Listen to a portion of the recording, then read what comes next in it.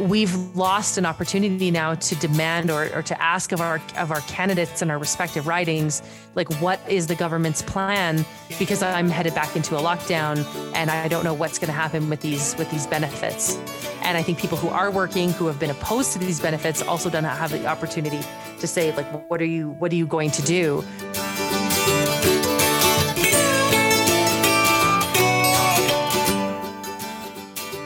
Welcome to the ballot box.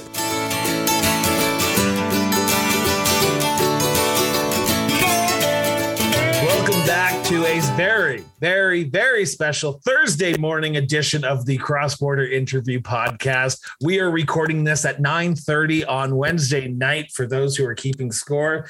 This is hours after Jason Kenney, Dr. Deena Hinshaw, Tyler Shandro, Alberta Health Minister, and a representative from the Alberta Health Services came out and introduced new measures into the province around COVID-19. We are 4 days away from Election Day. We are with, as always, my yin to my yang, my political rival, my Jerry Byrne to my Scott Reed, Miss Jen Sanford. Thank you so much for doing this so late at night. I'm here. I'm happy to be here. Thanks for having me, Chris. I think we have to rip the Band-Aid right off the bat. Jason Kenney came out 6 o'clock this afternoon or Wednesday night and announced that the province was going into basically a lockdown without a lockdown. There are still measures that are going to be in place that people are still going to be able to move freely, but they are going to be reducing the amount of people that you're going to be able to be with. And then also, without actually calling it a vaccine passport, introduced a vaccine passport. Your thoughts on the first initial reaction to this press conference at 6 o'clock this evening there, Jen? So like so many people, I heard about the presser at 6 o'clock on Twitter and I thought, well, this probably isn't going to be good, right? This is going to be nasty. I didn't expect the numbers to be as high as they were. And certainly to think that Canada had 24 deaths and Alberta had 24 deaths. That's so unfortunate for people who survived a pandemic for so long, only to succumb at the fourth wave. And certainly my heart breaks for those people in those positions and those family members who, we made it so far, and to have more loss of life at this stage is, it's terrible. I don't know where to start, Chris, honestly. Let's start with this, because I think this was the biggest bombshell that came out of this was the quote unquote vaccine passports. Jason Kenney has been delaying this, and this is from my personal opinion. And I see Jen, this is an audio version only show, so you will not be able to see the video because we are not dressed to impress today.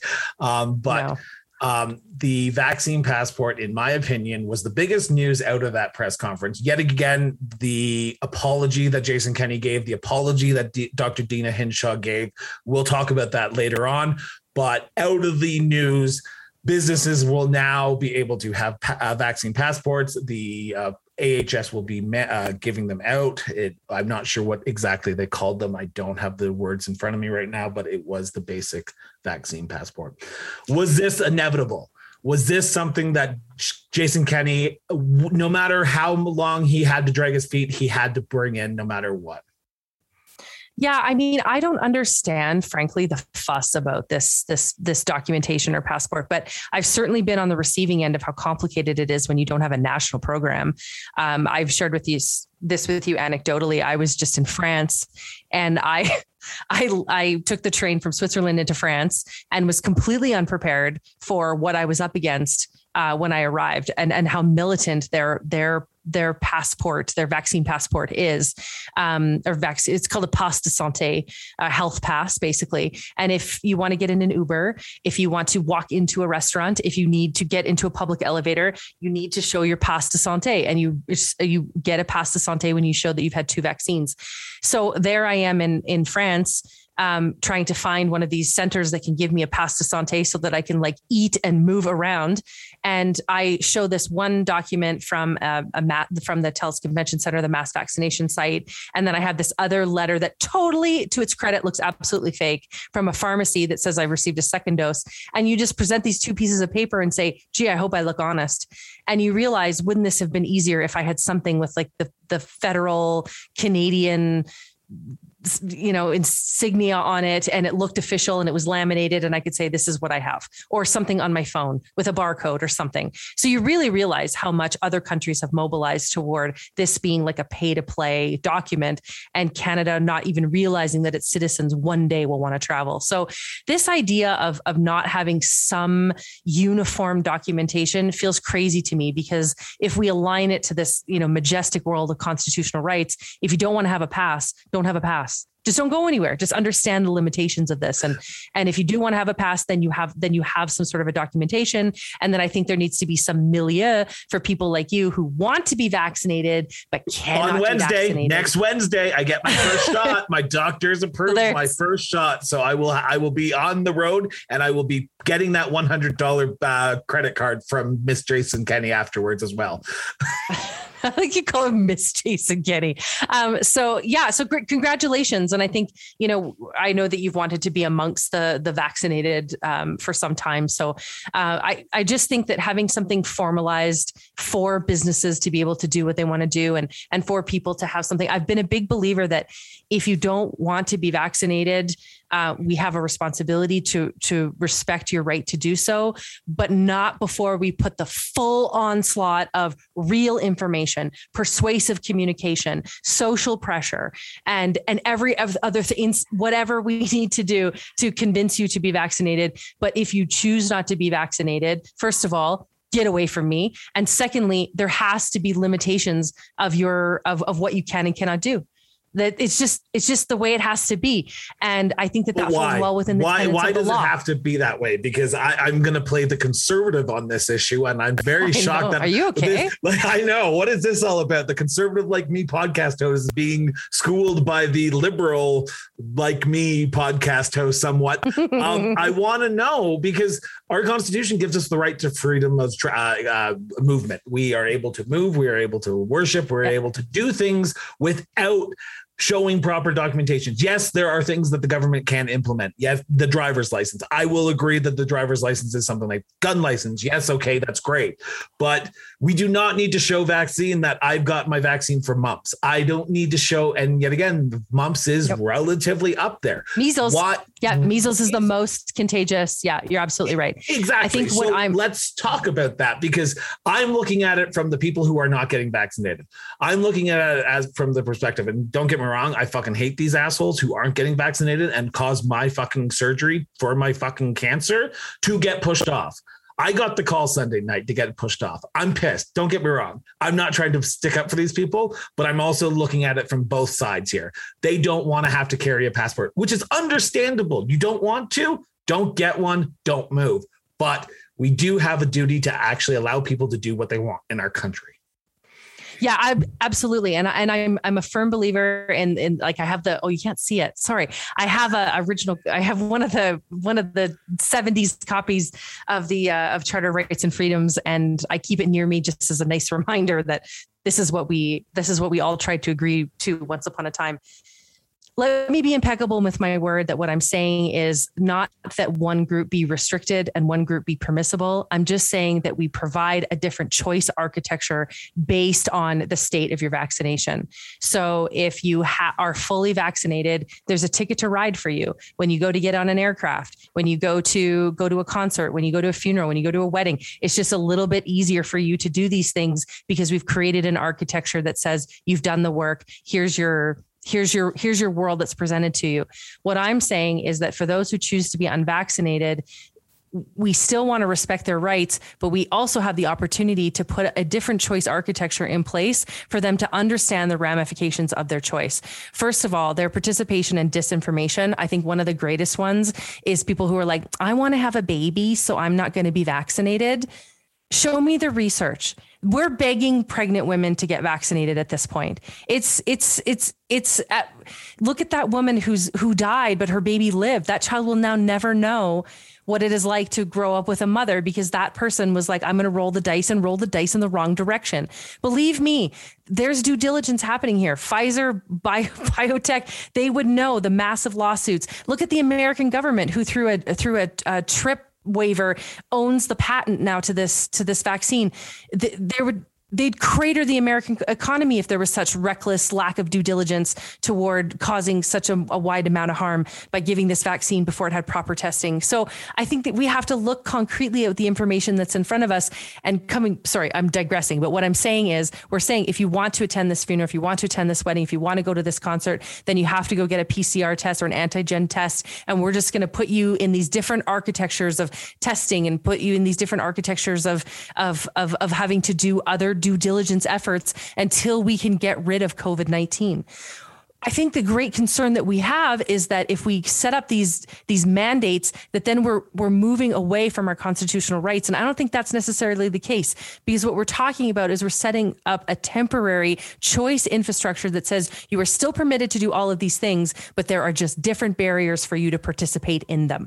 The freedom of movement remains, but all of the stop points exist. I'm going to say something here, and I'm going to play devil's advocate because I love playing that on my show. Temporary. Use the word temporary. Anyone in their right mind has heard temporary from every single politician ever. We're temporarily going to have a GST. We're temporarily going to have this. We're temporarily going to have this tax. So when people hear the word temporary come out of Jason Kenney's mouth, they're harping back to every conservative, every liberal, every politician who has ever said every politician of every stripe. Exactly. We're temporarily going to have this. So I understand their frustration, because nothing is ever temporary when it comes to politics. There's usually something that gets introduced and it continues on. I am hard pressed to believe that this is going to be a temporary thing. COVID's with us. COVID is not going away. We are going to have to get a third booster shot. There's potential that we're going to have to get one every year. There are people in this country, politicians included, who do not like vaccines. I have spoken to municipal leaders who say, I do not get my vaccines because I do not believe in putting in chemicals into my body that I don't know what they are. Politicians from all stripes are giving out miscommunications. We have a party leader currently, and I hate to use him as the poster boy for misinformation, but Maxime Bernier is going around saying that vaccine passports are akin to the Holocaust. Jews were rounded up in the streets. They had to have passports. I hate that analogy. Anyone who uses that analogy needs to stop it right now and just walk away. So temporary, I get it. I want it to be temporary, but I can see from the flip side that temporary never is temporary when it comes to politics. On the flip side as well. No one is more wary of disaster capitalism more than me. I think when Chrystia Freeland said the COVID is a great opportunity for us to realign the government, I've watched what Justin Trudeau has done at the federal level to sort of legislate from the bench and to bring everything into the PMO and to totally do a disservice and a disrespect to the nature of Parliament. So I get it. And I get that we should all be wary of it. And there's never been lower public trust and confidence in our political leadership. That's been well polled by every major PR firm in Canada and the US alike. So I get that totally. That's why I can. Oh, and on the Bernier issue, I'm not interested in the musings of a man who's polling at 2%. You and I have been fighting about this over Twitter for a week. I can't wait to take your ass down on Monday when it's a total nothing burger and we all just move on. But I think what we now you're all wishing at home that that you could see the video of this because Chris is bouncing around that chair like Captain Kangaroo. So I'm not interested in the musings of Maxime Bernier. There are moments where Maxime Bernier says things and I'm like, oh yeah, actually I'm happy he's holding that to account. On the vaccine issue, I think it's just finding false efforts to find his tribe. That's why I'm using words like choice architecture. That's why I'm using words like, how do we say you're both going to have entrance to this one place? The journey for the vaccinated is a straight shot in. The journey for the unvaccinated is riddled with consequences. You have to go through door number 1, door number 2, but you still have access. It recognizes and respects their constitutional rights, but also establishes our rights to freedom and our right to safety and security as people who are trying to stay safe. And I think that the big problem about this is that everybody all of a sudden overnight has become these constitutional experts. I'm hearing people who are fundamentally insane being like, let me tell you about my constitutional rights. Yikes. We have to understand that there's a big difference between saying there's a way forward for one group and no way forward for the other group. That is a violation of your rights and freedoms. But by saying we're just creating a 2-tier system where the people who are vaccinated are recognized as fundamentally safer to society, and those who are unvaccinated needing another path for their own safety and the safety of others, doesn't mean that they don't get to the same end gate. It just means that there's a different system that's established for them, and rightfully so. 11% of the voters of Canada who are voting People's Party of Canada in this Monday, September that number 12th. is inflated. Hey, we will find out on September 20th. For those 11%, for that percentage of group of people, whoever they are, however big they are, they have just heard 3 words out of your mouth that has officially pissed them off. 2 tiers of people.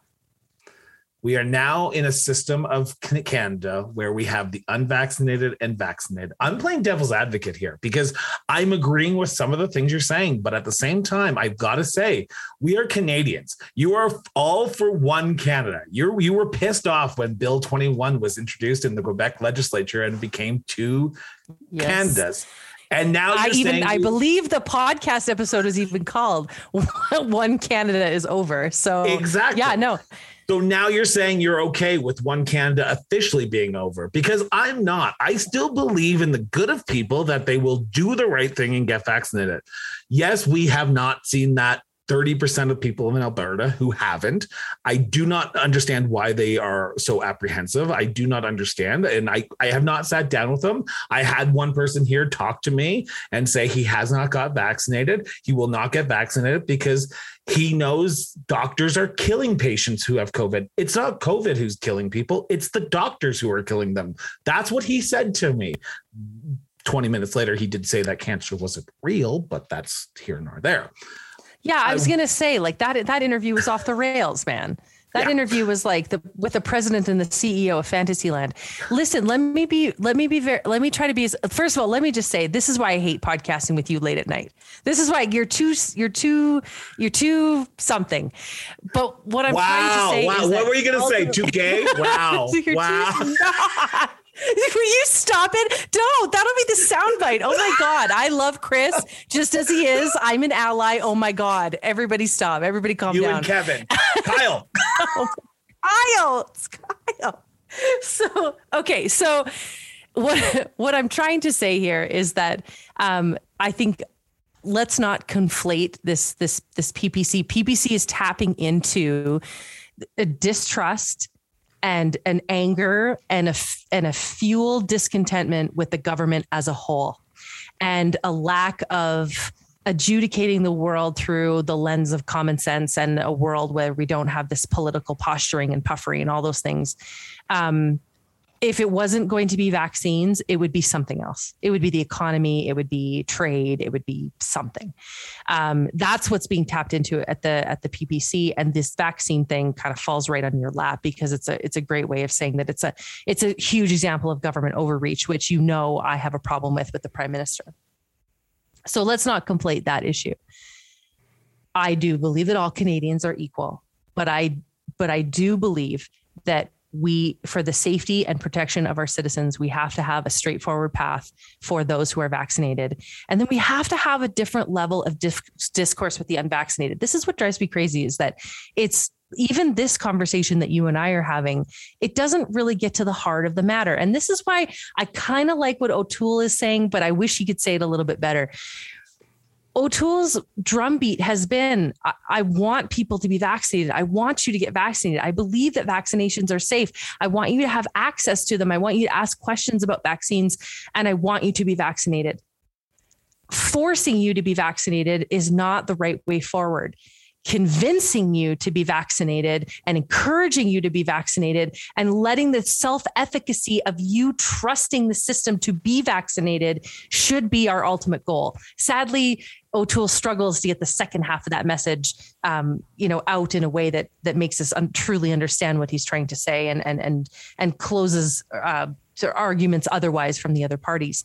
I like that message. I think, why aren't we talking about the fact that there are some of the most seasoned and innovative communications and public relations people in this country that were ready to be engaged in this and weren't? You're a PR person. I'm a PR person. We know the comm world. Where were the communicators to be part of this? Disinformation flooded this. Then it became about anger. Then it became about forcing people to do it. Then it became about this reckless rhetoric that you and I are having about this two-tier of Canadians. The bigger question we have to be asking is, how do we tap into, what will it take to get these unvaccinated people vaccinated? We're pissed off that we gave them money. I chiefly am among that group, because I think it disenfranchises the people who lined up, especially those people with such crippling social anxiety to go and do it. People who were afraid, people who cried when they got the vaccine as grown people, but did it anyway. It's so disingenuous to them. But what will it take? What do we have to do? So long as we are having conversations at them, we are never transferring the full self-efficacy to convince them to do this. We're not having conversations with them. And that is the argument we need to make. And I don't want it, for as much as it's, somehow enriching to hear Jason Kenney apologize. I don't want to hear Jason Kenney apologize that this fourth wave is off the rails. I want him to tell me what he's going to do to get this 30% of outliers totally vaccinated. And I think you also have to look at the percentage of Canadians that only got one vaccine. What happened with those? We had those people, and now we can't get them to the finish line. So those two populations of people, what are we going to do about them? Like, these are the conversations we should be having on these podcasts and other forums and Twitter, not just, you're a shitbag if you're not vaccinated. You need to resign, so on and so forth, right? Like, what is going on that we can't get these people vaccinated? What will it take? Because so long as we yell at them and judge them and criticize them, all we're doing is creating these attributions that force them more into believing and holding true their belief, which is not rooted in science or fact or logic or reason or respect. How do I put this nicely? We are never going to get it to 100%. I think anyone who thinks we're going to get to 90% is blowing smoke up someone's ass. Erin O'Toole. No, but we are an educated, informed, this province. If we localize it again to this province, we are educated, we're enterprising, and we're informed. What gives? We can get closer than where we are. What gives is people don't trust. We are living in a world where the government was slow to react. Federal, provincial, municipal, all were slow to react to this pandemic. It's not even where we react. Then we told people don't, you have to sacrifice and lock down, and then half the Alberta cabinet went to Mexico and Hawaii. And that's the other thing, it's right? It's the total violation of, say what I say or do what I say, not what I do. Is that the expression? Am I getting that right? There is a lack of trust between the people of this province and the leadership of this country, this province, and this municipality, even here in the city of Calgary. Yes. I don't know what the number here is in the city, but I honestly believe there are voices in this, on Twitter, on social media, in the public, who are anti-vaccine. Just plain and simple, not even just plain and simple like COVID vaccine, but vaccine for everything. We have people who think that if you vaccinate your newborn children, they're going to get autism.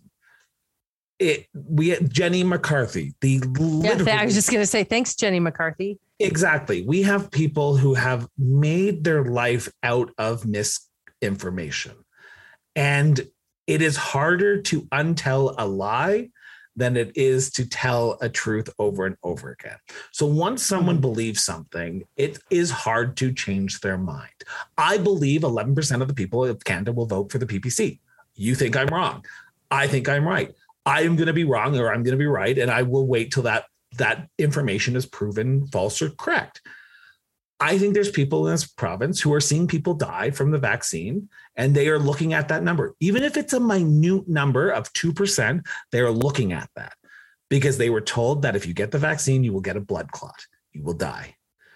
There are people who say the vaccine is worse than the actual COVID. And there are people out there who believe that because the lie that they were told is the lie. And that is the way that the world works. We are living in a world of misinformation. And no matter what, even if Aaron O'Toole was prime minister today, he would not be able to get to 90%. If Rachel Notley was premier of Alberta, we would not be in this. We would be in the exact same situation. Want to know why? Because people believe lies before they believe the truth. A lie takes 7 seconds to run around the world. And but we've also had the transference. I know what you're saying. I don't disagree with your argument, but we've also had the transference of social influencers, what we call the rise of social proof theory. Oh, I'm getting deep tonight. With the rise of social proof theory and communications, like rhetoricians like me, we study this. We study this academically. It's the rise of, I'll use an example with toothpaste. Once upon a time, it was, 4 to 5 dentists say use Crest.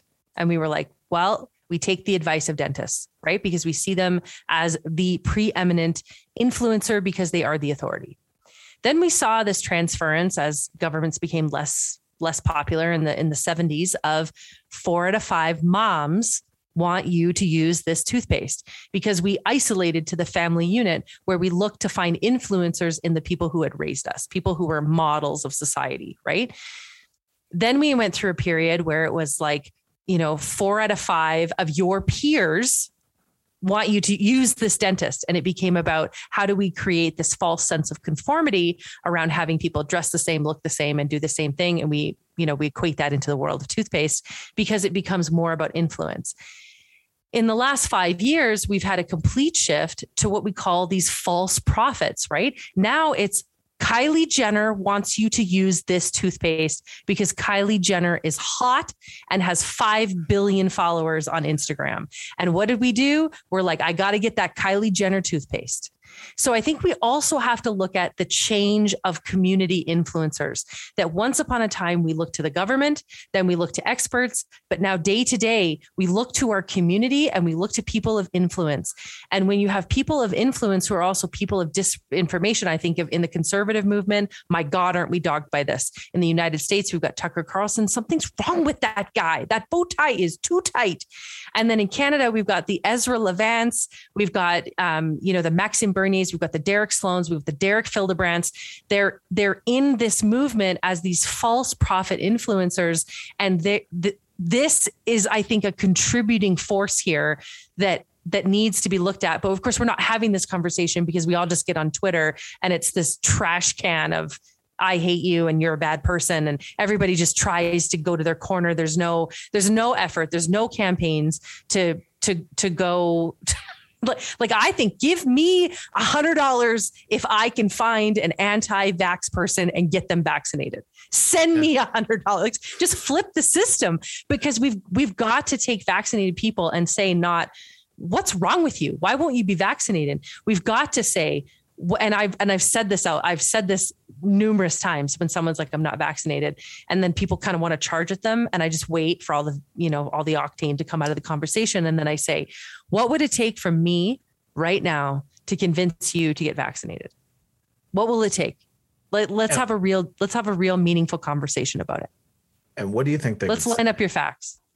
Well, I've had these conversations and they talk about their information and I talk about my information. And the more we have, this effort of civility, there have been moments where people have said, you know what, I think I'm just scared. Or like when you get to the root of it, then you realize that, and then put your money where your mouth is. I've said to people who have just said, you know what, I'm just even panicked about, I don't even know where to go. And it's like, I'll take you and then I'll buy you breakfast. And I've replicated this before. So I'm 9,000% sure that my neighbor, who I have talked to on numerous occasions, does not listen to my show. So I'm okay with giving out this analogy. At the beginning of this pandemic, I've been open about this, and I caught it. I had COVID-19. Like if there's a disease out there, my husband says I will catch it within 5 minutes of it being airborne, because I have the worst luck of anyone possible. So I had it. I talked to my neighbor, and he will remain nameless because I have neighbors on 4 sides of me. So I can have plausible deniability about who I'm talking about. But he came up to me and I asked him, "Are you vaccinated?" He said, "No, my wife is, but I am not going to get it. I have been listening to Fox News, and they have been pushing this miracle drug that I have ordered from America, and I am going to use it." And I said, "But do you know what's in it?"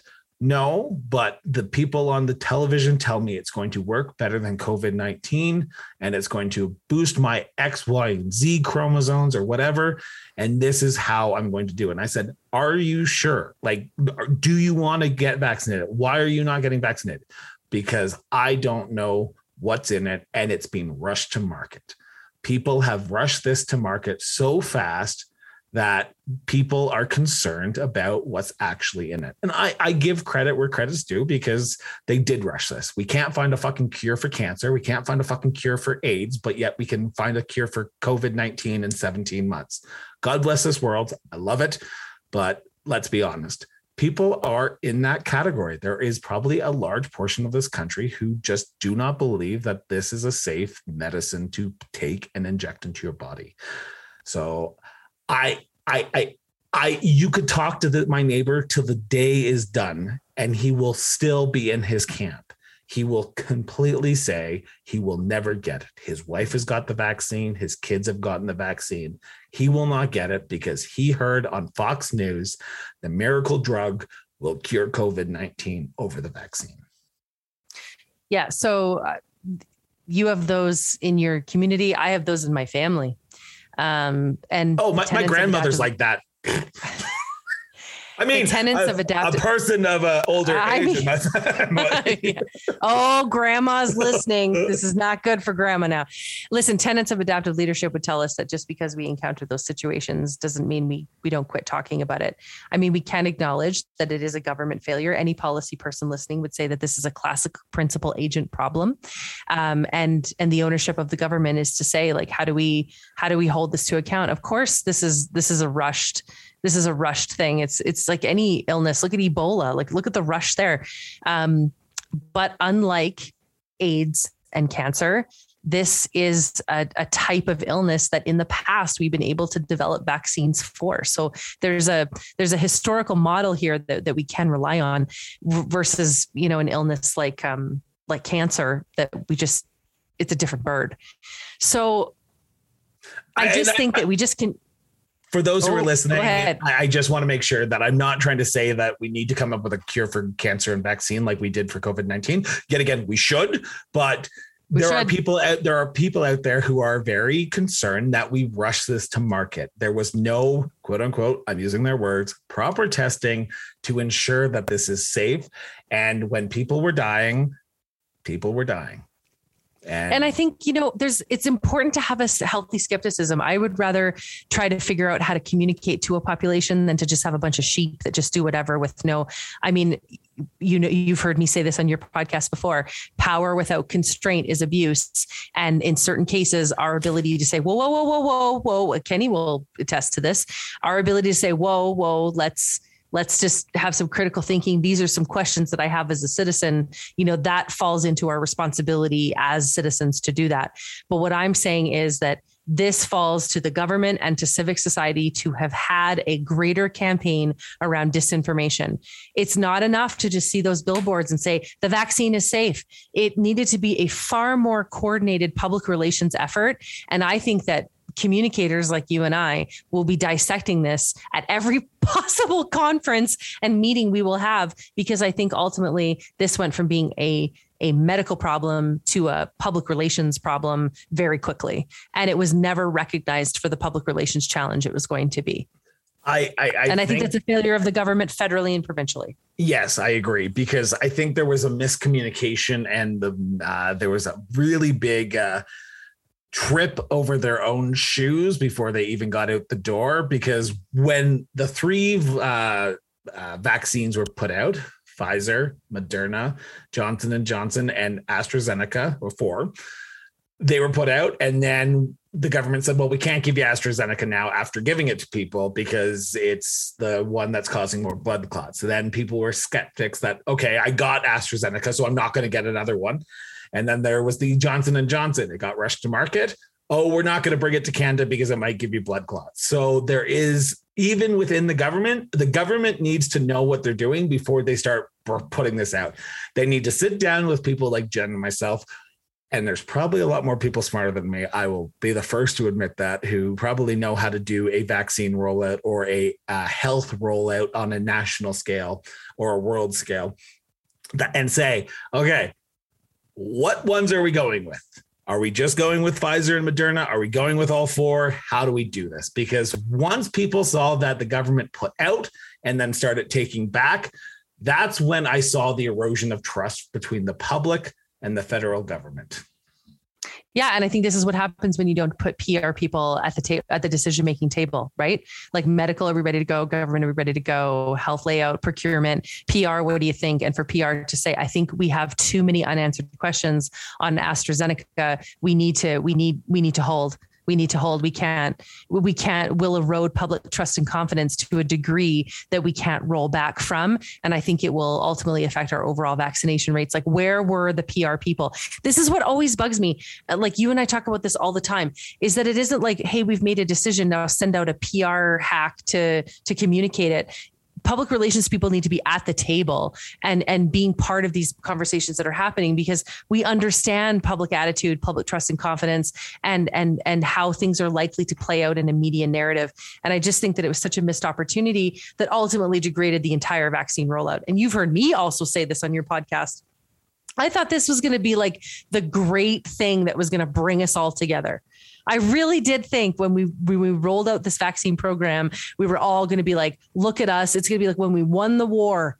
It was going to be like, look at all of us. And instead, it just ripped us apart, right? Neighbors reporting neighbors, and people don't talk to people now, and everybody's mad. And, you know, it's there's vitriol in our elections, and oh, what a mess. What a mess. Hey, can we talk about Trudeau now? Because let's do it, because hey, we haven't even got to the biggest thing about the this tonight's debate. We'll talk about Trudeau in a few seconds, but let's go back to the provincial announcement at 6:00 this afternoon, I should say, literally 4 hours ago, as we're recording this. There was speculation that someone's head was going to roll. On January 1st, or before January 1st, Jason Kenney came out with his Open for Summer campaign, his slogan.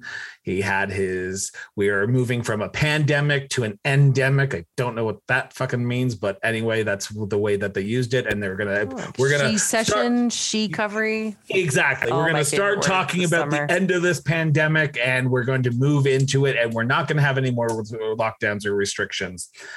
I was shocked that Shandro, Hinshaw, and Kenney all came out today. I will be honest. I thought someone was going to lose their job over this.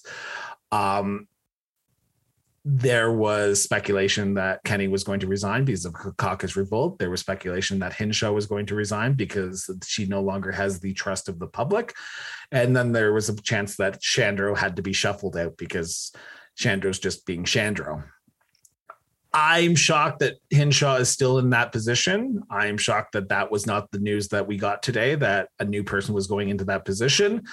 I think it was a double-edged sword if he did or didn't cut her, but he didn't. He has the trust, which when I heard that, I went, oh, give it a week, because someone's going to go if they have full trust and confidence in that person's position. I think Justin Trudeau was the king of that when he started talking about Jody Wilson-Raybould. So... with that, I was shocked. Were you surprised that all three of them survived today? Yes. But I don't think that this is an issue of survival. I think this is now an issue of respect for Canadians. The game that we play here is who is accountable versus who is responsible. So let's just take Shandro out of the equation, because all he is a talking head, and a poor one at that. He's a part of the cabinet. What a mess. This comes down to the game of Hinshaw and Kenney, and who is accountable versus who is responsible. And I want to be clear that I'm not saying this because people listening will be like, she's a conservative, of course she's going to say this. But I say this through the lens of this. Who is the medical expert? Who brings to the table the medical guidance? Hinshaw. Hinshaw had a responsibility to Canadians not to get up and do what she did today, which was try to hold back tears. No, thank you. No, ma'am. She had a responsibility to announce her immediate resignation and to apologize to Canadians that her medical guidance did not ensure, like, at some point, these deaths are directly on her. And I think that it all comes down to the adjudication of this Open for Summer initiative. What really happened there? And I think that Drew Barnes actually tried to find out. And I think part of the revolt of Jason Kenney's leadership was that they really wanted to know in this Open for Summer. It's time for Albertans to know. Did Hinshaw say to Kenney too soon? Or did she say, this is my guidance, and then he made a different plan? She didn't fight back. This is what I want to know. I think because a lot of people want to know that. Go ahead. Yeah, I think we have a right to know that. But I do believe that regardless, I want to know that, but I believe regardless of that, 24 deaths today, a fourth wave that has put us all in that. Didn't that little alert just scare the shit out of you? I was like, when it came up on my phone, I was just like, oh, this feels now too serious. I was in the middle of the interview when that popped up. So I was like, whoa, God. Whoa.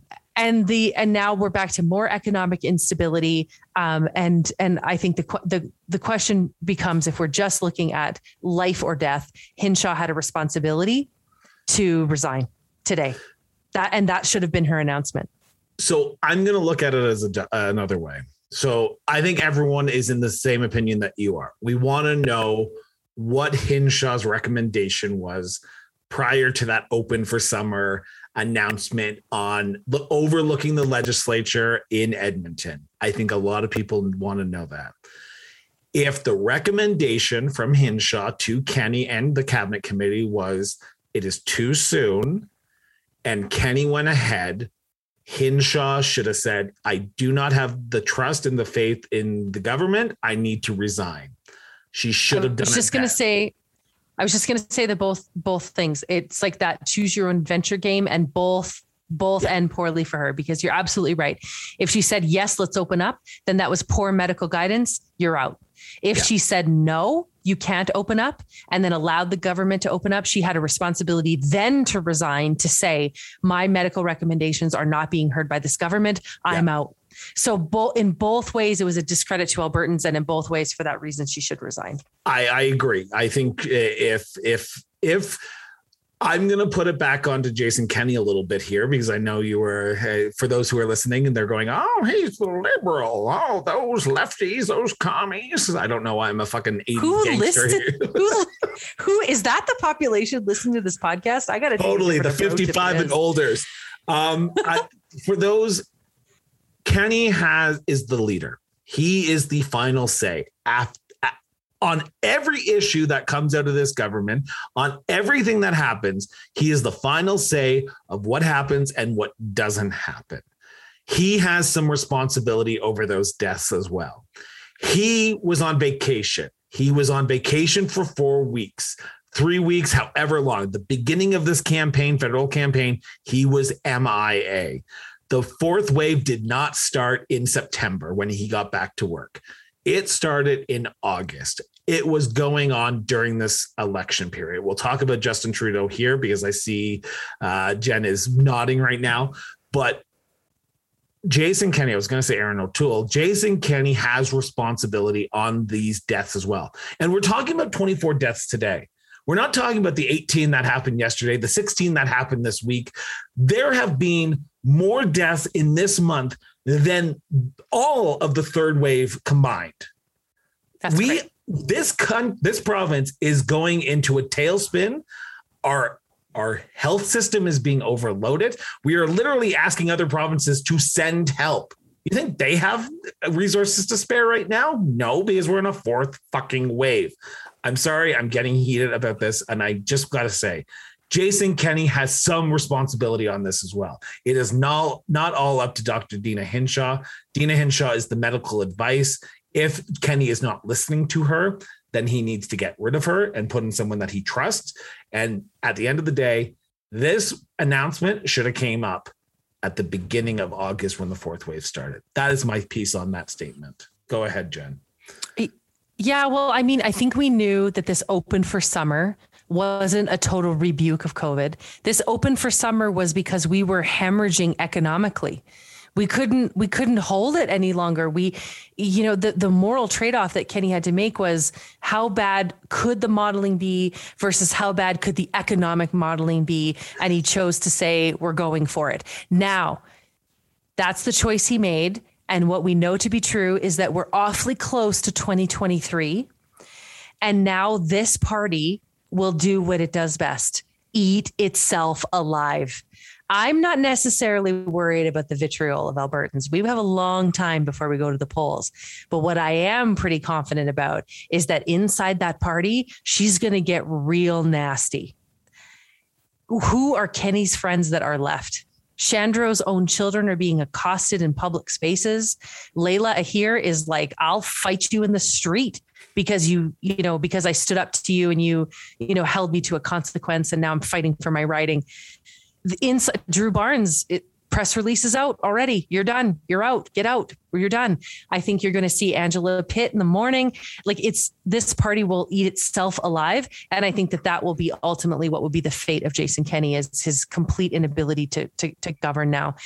And I'll say what I've said before, which is that I think we always knew that the leadership of Alberta was a pivot stone for him to become the Prime Minister of Canada as the leader of the CPC. Now that dream has all faded away. Yeah. What really is his incentive to continue to govern? At some point, if he really truly is a conservative and wants a conservative movement, he's got to get another player in place so that they have a fighting chance to maintain the government of power in 2023. Now, that being said, there's not a lot of depth in that bench, right? Think about who's in the UCP now. Who would you like to be the premier from the current slate of UCP people? Because I'm looking at a map right as I'm talking to you. Honestly, I have two in my mind right now. Really? Who? Whom? Yeah. Who? Whom? Ahir. Oh, okay.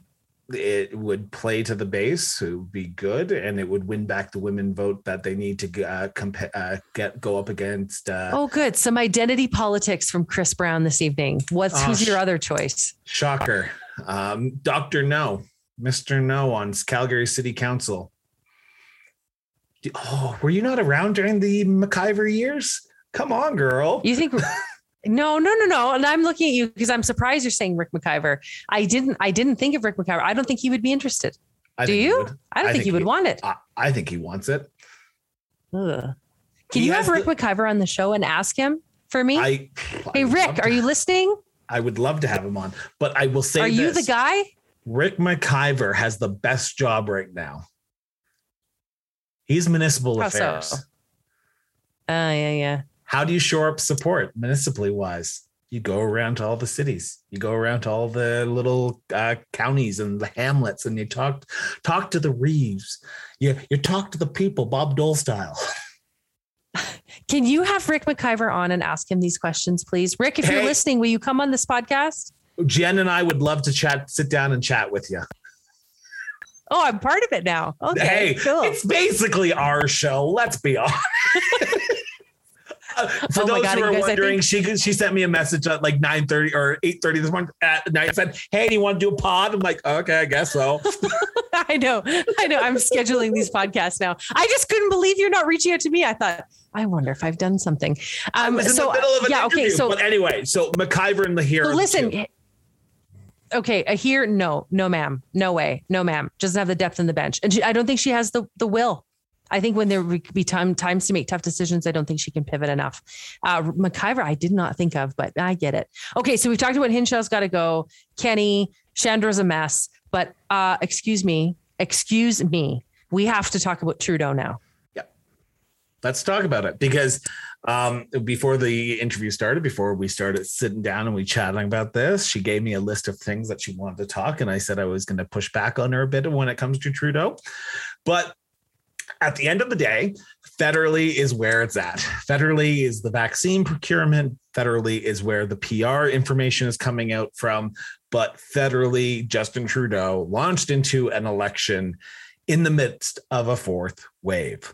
Now, love him or hate him, and I know there are people in this province who don't even appear into those two categories and probably would despise him or want to do things to him that we cannot say on this podcast, because I would love to have him sit down for a future interview.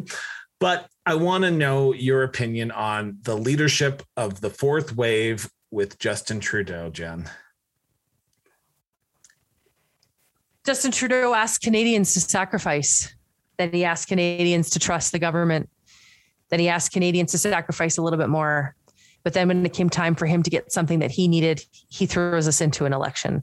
I totally agree with the criticism that comes from Jagmeet Singh, that comes from Aaron O'Toole, that comes from Annamie Paul, that comes from Yves-François Blanchet, that comes from Maxime Bernier, that says you calling an election right now is selfish and reckless. And Alberta's problems today prove that point. BC's problems with wildfire proved that point. Manitoba's problems with vaccine rates and access to the vaccine proved that point. This is so ridiculous and so reckless. If we have vaccine hesitancy because of disinformation, that's because the federal government is responsible for allowing a disinformation campaign to infiltrate into how we vaccinate, how we come to understand being vaccinated. I think we actually have real tangible problems now. We have to go to the polls in 4 days. How are we going to do this? There's going to be restrictions. We're going to put polling workers at risk.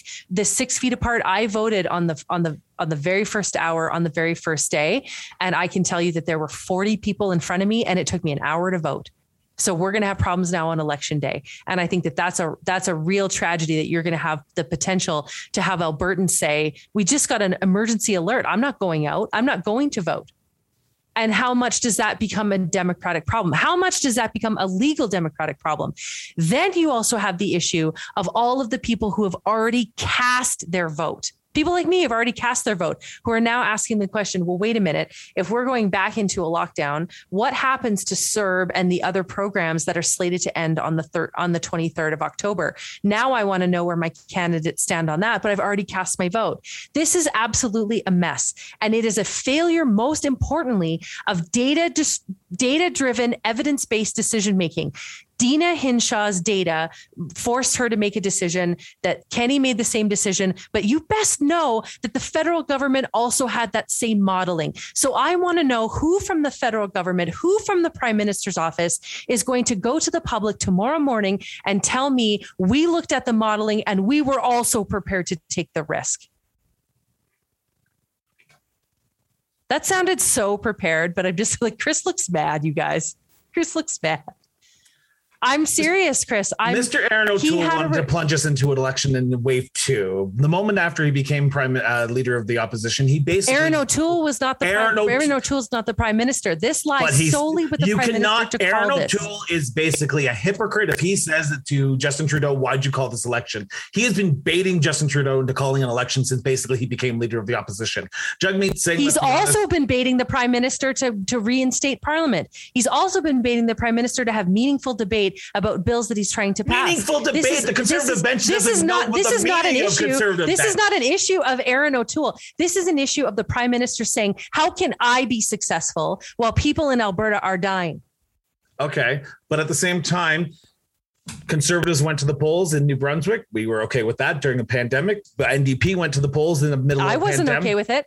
I wasn't okay with it. I was Aaron O'Toole, Jagmeet Singh seemed to be election. okay with that during the pandemic when people were dying in New Brunswick and BC. And yet again, the Jagmeet Singh and Aaron O'Toole seemed to be very okay with cozying up to Blaine Higgs and John Horgan. I think it's very hypocritical of both of those leaders to be saying that, we're so pissed off that the federal election was called. Understandable, it's a fourth wave. Delta's a lot different. I do not agree with this election. Delta is different. I do not agree with this election, but I do take credence to the fact that Aaron O'Toole and Jagmeet Singh have been campaigning basically with provincial leaders across this country during this election, during the Nova Scotia election, during the New Brunswick election, during the freaking BC election. And yet again, now the fact that they actually have to go out and do it.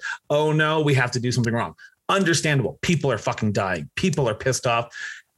So then take Aaron O'Toole and take Jagmeet Singh out of it. Yeah. How do you rationalize that within the PMO, they would have looked at the modeling, looked at the threats to Delta, looked at the vaccination challenges in the West and said, let's go anyway? How do you justify that? Because you had a premier who's telling his people open for summer. You had a premier of Saskatchewan saying open for summer. We're good. The pandemic's behind us. We're not going to go into a lockdown anymore. You also have to look at the provincial leaders, because as a conservative, you are very much a province first. You don't want to overstep the boundaries. You don't want to overstep the boundaries when it comes to healthcare. You don't want to overstep the boundaries when it comes to trade. But yet again, when the federal government actually decides to do something, oh no, we're all pissed off because the federal government's overreaching.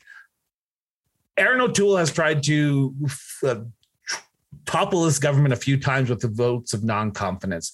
Bloc Québécois and the NDP have basically said, okay, we're going to support you. But at the end of the day, Justin Trudeau had to do what he had to do. I'm not agreeing with what he did. I'm not agreeing with how he did it, but it is what we're in the midst of an election. If you cast, why does this prime minister continue to get such a pass? Like, Jason Kenney said it's fine. Let's go. No, that was me. Hold on 2 seconds. That was me. I literally You're so bad. I was pissed. Look at us. Look at us being all fiery tonight. But so let me get back into this because I want to clean edit. Hold on. Hold on. Something's not working. Oh, there we go. Okay. And action. Why does this prime minister continue to get such a free pass? I absolutely reject the narrative. And I cannot believe it's coming from you that says, well, because Kenney said it's open for summer, I guess we can call an election. You had an opportunity. You have experts. You have Patty and Theresa Tam and all your other goons. You had the opportunity absolutely to look at the same modeling for yourself and make a decision. That's what being a leader is. And the last I checked, he wanted to be the top dog leader of this country. He had an absolute responsibility. There is no excuse for him calling in an election at this time. No excuse. And I don't want to make it about political posturing. I don't want to make it about an opportunistic statement for O'Toole here and an opportunistic statement for Jagmeet Singh here. I want to make this about the fact that he had an opportunity to look at the same data that was available to every possible health leader, whether it's federal, municipal, or provincial, and say, this is not the right time. There's too much of a risk. And I think we have a real downline problem here in Alberta as we head to the polls. It's a different election, but we're halfway through. I mean, how many people voted in the advanced polls? The polls were busy. People have now cast a vote that are now going to be saying, is this where I really wanted to cast my vote? And what is voting day going to look like? What if people stay home? You want to talk about restricting people's movement? Then stop putting them in such a miserable position to have to do so. This is just so irresponsible. And I'm pissed at Kenney and I'm pissed at Henshaw. I think one of those two or both have to go. But I also think that the prime minister has to stop and say, I have a real constitutional problem here now in Alberta because we now have real restrictions about how they can come out and vote.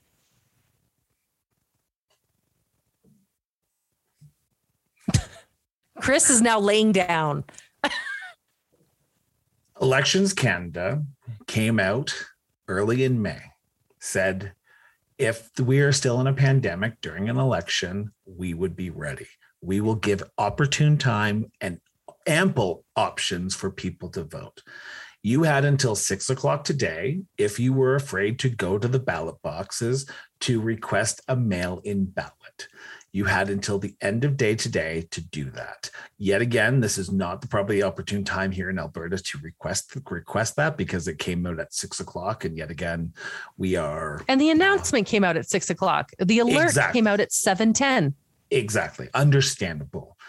For those who are pissed off that you might have to go wait in line for an hour and a half, I'm not saying what Justin Trudeau did was right. I am not. I'm just saying there are ample ways for everyone to cast their ballot if they do not want to line up at the ballot box. I will be there. Hard pause, because you're making my statement now. It is too late to request a mail-in ballot because you had until 6 p.m. today, and the announcement came out at 6 p.m. today. And I'm not talking about people being inconvenienced by a 90-minute wait or a 2-hour wait or whatever. That's, we've all had to wait in long lines to vote, and we're proud to do so as part of our democratic right. What I'm talking about is, what about a segment of the population that don't feel safe to vote? What about their constitutional right to freedom of movement and freedom of expression and an ability to participate in the democratic process? How does the Prime Minister address that tomorrow morning? He doesn't. That's my question. He doesn't. The issue. Then how does Elections Canada address it? Because it has to be addressed. The same way you had ample time to vote on advanced vote days. You can come into the Elections Canada office during this week, cast your ballot if you want, anytime from 8 to 9 during the opening hours. And I'm not trying to be glib about this. I'm just saying how Elections Canada would react. You have ample opportunities to still vote if you do not want to wait in line on election day. Yet again, people who are afraid to go cast their ballot because of COVID-19 are probably pissed off right now. People who have voted for a party over another party are probably pissed off right now because of what Jason Kenney or Justin Trudeau has put us into. I think there is a population out there that will go to the ballots no matter what. No matter what happened, they were going to go to the ballot box. We are 4 days away from Election Day. This was not something that we did not see coming. You and I both will agree to that. We saw this trend coming for the last few weeks. Since Labor Day, we have seen rise in case numbers, rise in deaths. This is not something we have not seen coming. People will get out and vote. I have faith and trust in the people that they will vote. And if this doesn't spark light a spark under someone asks to get out and vote against Justin Trudeau, I don't know what will. I hope it does. I think aside from people, you also have to look at the policy piece of this, right? We have CERB and other benefits set to expire on October 23rd. We've lost an opportunity now to demand or to ask of our candidates in our respective ridings, like, what is the government's plan? Because I'm headed back into a lockdown and I don't know what's going to happen with these benefits. And I think people who are working, who have been opposed to these benefits, also don't have the opportunity to say, like, what are you going to do with these benefits? And so aside from the people piece around having the efficacy to vote, I think you also have to look at the policy of this being so dysfunctional, because now we're not getting all the information we need from our candidates as we cast our ballots, because some of us have already cast our ballots and the rest of us only have 4 days to figure this out. And this is what happens when you have an election in a crisis. This is what happens when you have an election in a crisis. And you saw this same grab for information provincially during the BC election. There were still things that are unfolding. And I think a lot of people cast their vote and now we're like, oh, if we'd kind of waited until this was over, I think I would have voted differently. And I think ultimately then the BC provincial government will be headed back to the polls. I just think, why couldn't the government have said, we're propped up by the NDP, we're propped up by the Bloc, we're still passing legislation, we're still holding back the Conservatives, I'm going to do my 4-year mandate, because that's the sacrifice I make after asking Canadians to sacrifice for just as long. I just don't understand why there's such asymmetry here. And then we wonder why we don't trust our government. I don't think we trust our government at any level. So that's here nor there. Like, I don't think just. I love hearing that from a man with a political podcast. That's my favorite thing to hear from you as the architect of a political podcast. I think it's true. I think there are people out there, and I think people vote for color. I do not think they vote for people. And I wish people voted for people. That's why I bring candidates onto this show, because I want to talk about these issues. Now, to get to your point about CERB, to get to your point about the Canadian wage benefits, to talk about these issues, why weren't you talking about them back in August? This pandemic did not just start yet again today because we are now in a lockdown. We knew that the fourth wave was still ongoing. Why weren't we asking Erin O'Toole, what is your opinion on CERB? Will you extend it past October 23rd? Why were we not asking Justin Trudeau? It's coming up on October 3rd. Want to know why? Because it wasn't the name of the game. Politics is like that. Want to know what people were talking about during this election? One thing, and it's going to piss you off when I say this. They were talking about Justin Trudeau and guns. Yeah, guns and climate change and reconciliation. And I get it. Listen, I get it. And I think we should have been asking that. And for the record, every question that I submitted to the CBC face-to-face forum, to the election, every submission that I sent in was about immediate pandemic compensation, because I do think that there's a divergence in all the parties about what they're going to do. And I wanted to know, like, what are you going to do and how are you going to pay for it? And I think that was a pretty disciplined question to ask, and sadly was never selected. So for the record, I'm on it. And when candidates came to my door, I asked about it because I want to know. I want to know, because there's a lot of octane about it when people talk about online. I was listening to, I was reading a tweet from a woman today who said, you know, I'm a hiring manager at a major organization, and anybody who accepted CERB money, I'm not going to hire because I know them to be lazy people. And I thought, ooh, whoa. And she had like a ton of comments underneath. And I think that this is going to be something of national discourse, right? How are we going to support people that need support? How do we define what that support is? What are we going to do about the CERB program? Are we now a country of universal basic income? What does that mean for us as a country? These are questions that I'm asking. So do I think that they should have gotten more resonance in a public discourse? Absolutely. I think you and I are united on that. But that's the issue. But now it has a renewed urgency. And the reason why it has renewed urgency is because things are still unfolding, because we're having an election in a crisis. And we should not be having that. And Justin Trudeau now needs to be held to account for this. I'm going to ask you this question. And I will not be dissuaded from this point, because I know that there's people who agree with me. I completely agree with you. I believe there's a large percent of the population I believe there's a 30% of the population believe that Justin Trudeau did the wrong thing. I think there's a 30% of the population that believe Justin Trudeau did the right thing. I think there's 11% of the population. And there's 30% of the population that believes Justin Trudeau is a unicorn. So exactly. There we're at. I think we are thinking way too much into this.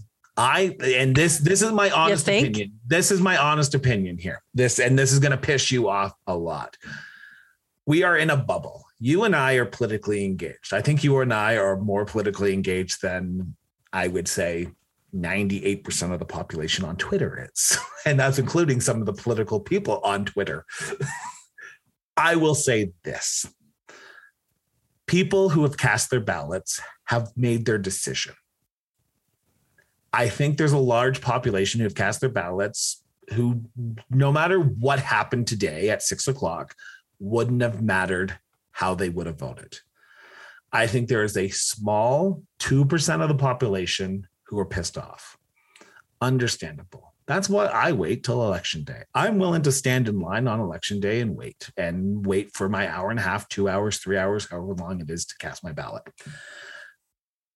I think at the end of the day, the chips will fall where they fall. Erin O'Toole, Justin Trudeau, no matter who becomes prime minister on October 21st, it doesn't matter, because we are all in this together. We all have to sacrifice. And how we get out of this pandemic is not because of Justin Trudeau or Erin O'Toole. It is the people who make up Canada. It is that 30% of the population who still needs to get vaccinated. It is the people who are misinformed about where this country is going. when it comes to vaccinations. I think Canadians have to start talking to each other, and that's where my show comes in. Welcome to the Cross Border Interview Podcast. Plug there. We need to start talking. We need to start getting away from social media and Twitter, because it's been the downfall of society. And Erin O'Toole and Justin Trudeau, whoever's prime minister on September 21st, has a long road ahead of them. Were you hoping that all of that would be set to the soundtrack of Chariots of Fire? Ba, ba, ba, ba, ba, ba. Because I think the reality therapy part of this is that I don't think we feel like we're more of a community having come out of this. I mean, neighbors reported neighbors for COVID violations. People learned that they would listen and there was largely no reward. I mean, like the series of events, you sacrificed a Christmas with your family while your MLA went to Hawaii. You know, you were told to get vaccinated, so you went and got vaccinated. And then you find out later that people who waited are going to be financially compensated. It's a mess out there. And I think that's why I have a podcast called Conservative Like Me, because we have to start asking the question of what is the difference between. Whoa. You have a podcast called Jen and Kevin Date Somebody? Oh my God, stop it. I have Conservative Like Me is where I take these policy issues to the table. And I think on this issue, we have to understand that because we're having an election and a crisis, we still can't conflate the difference between the statements of the prime minister to win an election and the statements of the prime minister to demonstrate leadership as the prime minister of Canada. And let me not conflate the two. What I'm looking for tomorrow morning is for him to stand up front and to start to talk about how complicated this is going to be for Alberta and how much Alberta is in a crisis, and Alberta isn't the only province in a crisis. And I think that type of leadership is being sorely missed. I share your same concern. Are we going to see this type of leadership from any of the other candidates hoping to have that top job? But the reality is that today Justin Trudeau has that top job.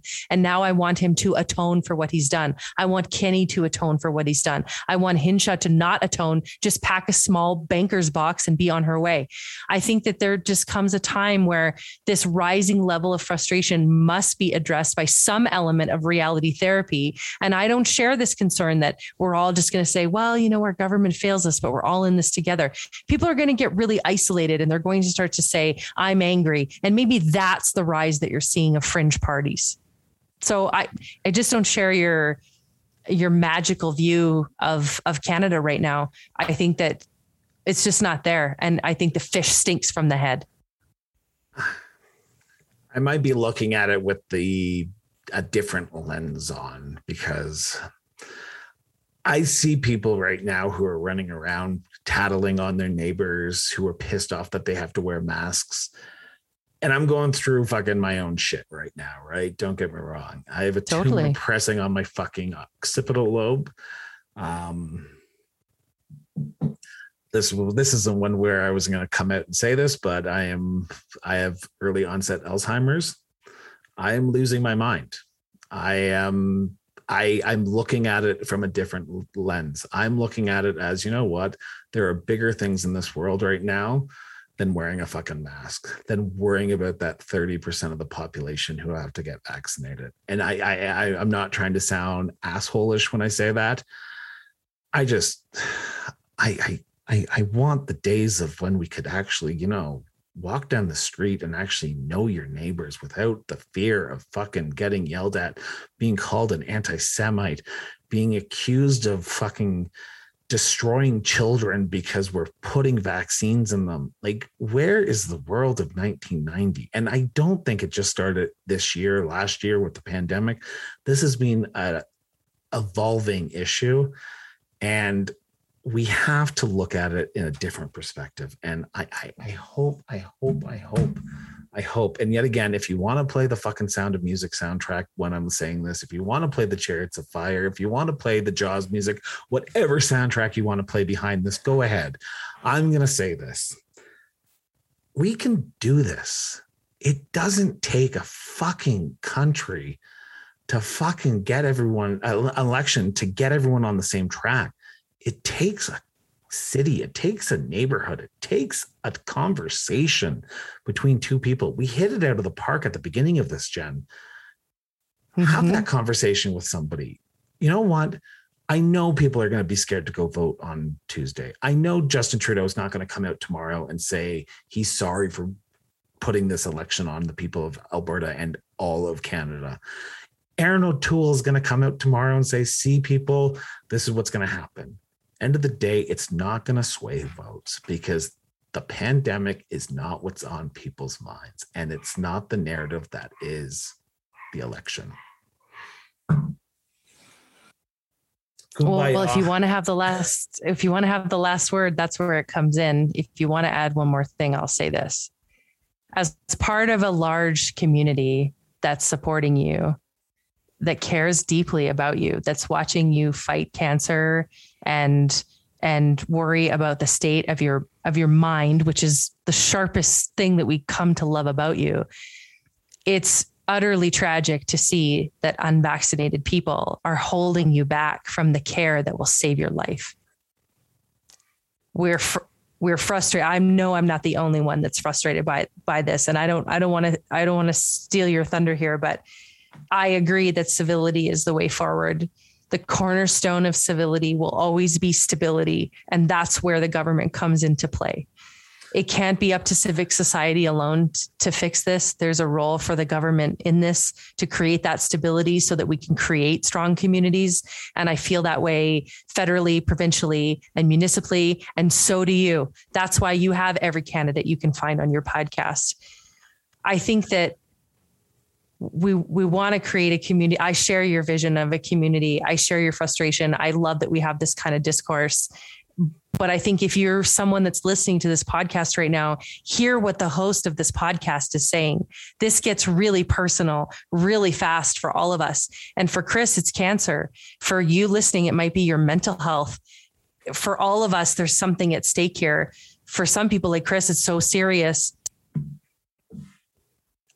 Governing leadership has to get in tune with that. And that's not a political issue. That's not a political party issue. That's just a statement of fact. I'm not sure. I hate following up with you because I almost started to cry there, but I didn't. I'm holding it together. I'm not Dr. Deena Hinshaw. I'm going to hold it together for this last statement. I don't know where I'm voting. I don't know who I'm voting for. I know which riding I'm voting for. I don't know what party. I voted for all of the above in the last election. I think I was the only person who gave the centrist party an actual vote last time because I voted for every single fucking party. Oh, you were the guy. Exactly. I was that guy. I was the one who spoiled his ballot because at the end of the day, this is going to sound bad. There's not much difference between the top three parties. You look at their platform. There's also not much. Go ahead. There's also not much difference between Canadians. Exactly. There's also not much difference between Canadians. We sit at the center of that spectrum, despite what our political leadership tries to tell us. Thank you.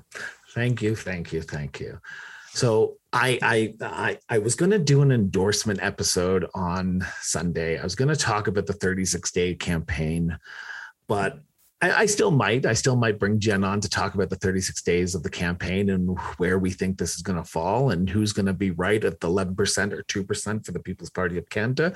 I think I'm right. I'm already getting a steak dinner in Ward 9 once this fucking pandemic ends. Oh, but totally. I will say this. Erin O'Toole, if you're the Prime Minister, go for it.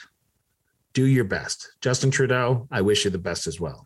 Jason Kenney, I might disagree with you politically, but go do what you need to do. Dr. Deena Hinshaw, like Jen said, I think there's a banker box in the Legislative Assembly of Alberta that has your name on it. Go pick it up, go fill up the box and walk out the front door.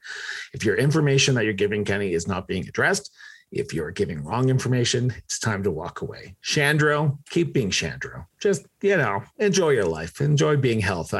You seem to be enjoying it. Rick McIver, come on the show. Talk to us. Be the next leader of the UCP. Leela here.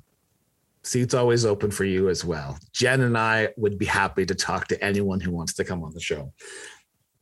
But I will say this, at the end of the day, I want the best for Canada.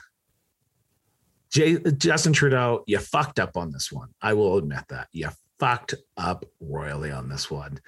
You hedged your bets on calling this election. You went to the polls. You're probably going to lose some seats. You're probably not going to lose government, but you're going to probably be reduced minority. That's where I stand on this. Jen, last word to you, because I don't want to be the Debbie Downer, because I feel like I've been the Debbie Downer for the last 20 minutes of the episode. No, you're doing good. You're doing good. I will say that, there's, for anybody who feels like they're not prepared to guide Canadians through to a place of civility and stability, we have Bankers Boxes available for all of you. Cross-border interview podcast Bankers Boxes are available on our website, on your website. We could totally do that.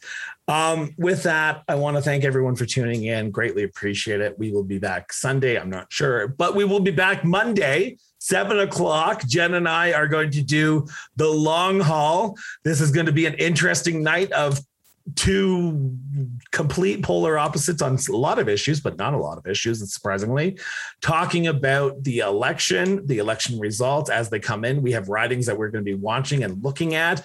By the time we get on air, the election's probably going to be called in Ontario, so it won't matter in the West, but we still have some ridings that we want to look at. So without further ado, I want to thank everyone for tuning in for the Cross Border Interview Podcast. At the top of the 12:00 hour, we will be releasing the audio version for the Katarina Wright, the Green Party of Canada candidate for Calgary Rocky Ridge. So please tune into that. And then yet again, like I said, Sunday we'll be back, and then Monday as well. Anyway, without further ado, have yourself an excellent night, morning, because this is being released in the morning, not the night when we're recording it. Jed, thank you so much.